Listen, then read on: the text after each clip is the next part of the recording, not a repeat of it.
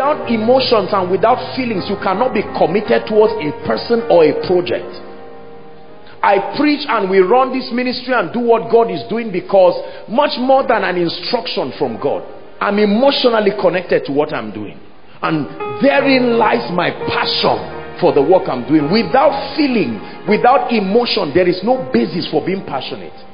But love is not feeling. Love can create feelings, but it's not feelings. We know from life and biology that feelings can be products of chemical reactions, hormones.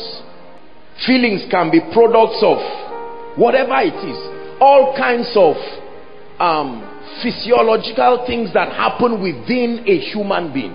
That is the reason why love that is based on feelings should not be trusted. When you build your love life based on emotions and feelings, you will never be able to sustain. That's why many people do not have the strength to push a business idea to the end.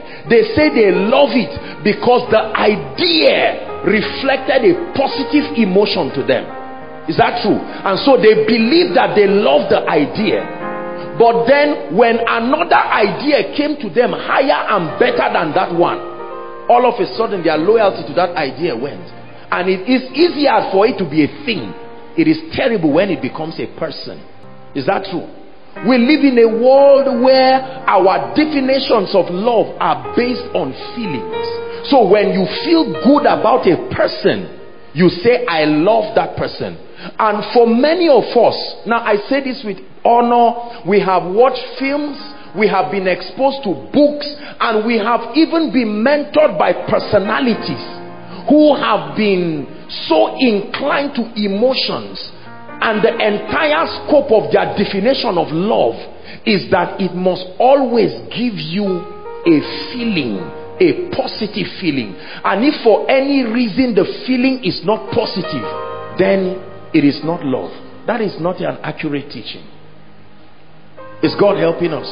So if I say, come, I love David Dam, what for many of us are saying, what we are trying to say is that my sight of David Dam, it doesn't matter what parameters I put together to arrive at my idea of love.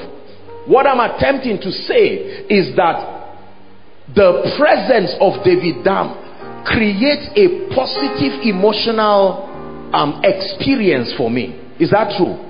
And then I can be fooled into thinking that just because at the moment I felt positive about him, I love him.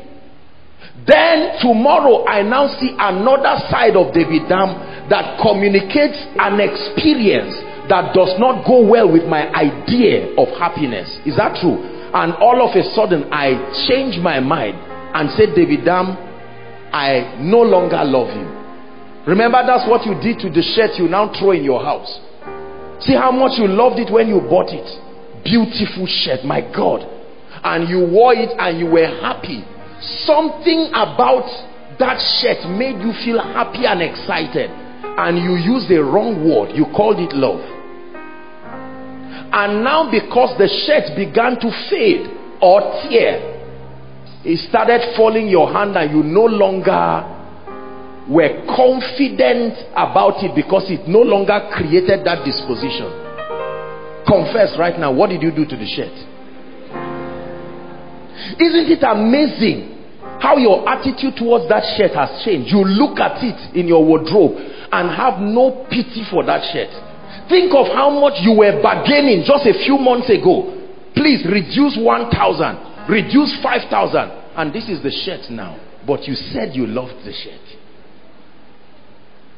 Remember when you dried it and for whatever reason you didn't find it, you searched, who took my shirt? But now the shirt is right there. Love. What exactly is love? Our world is in danger of losing it if we do not understand what love is. I foresee that if we do not know what love is, many marriages will break, many relationships will not even exist, many businesses will never grow to be big enough, many ministries, many leaders will not be able to rise because of this mistake of feelings.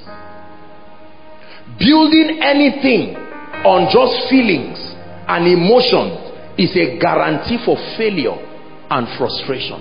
Please hear what I'm saying. Building anything at all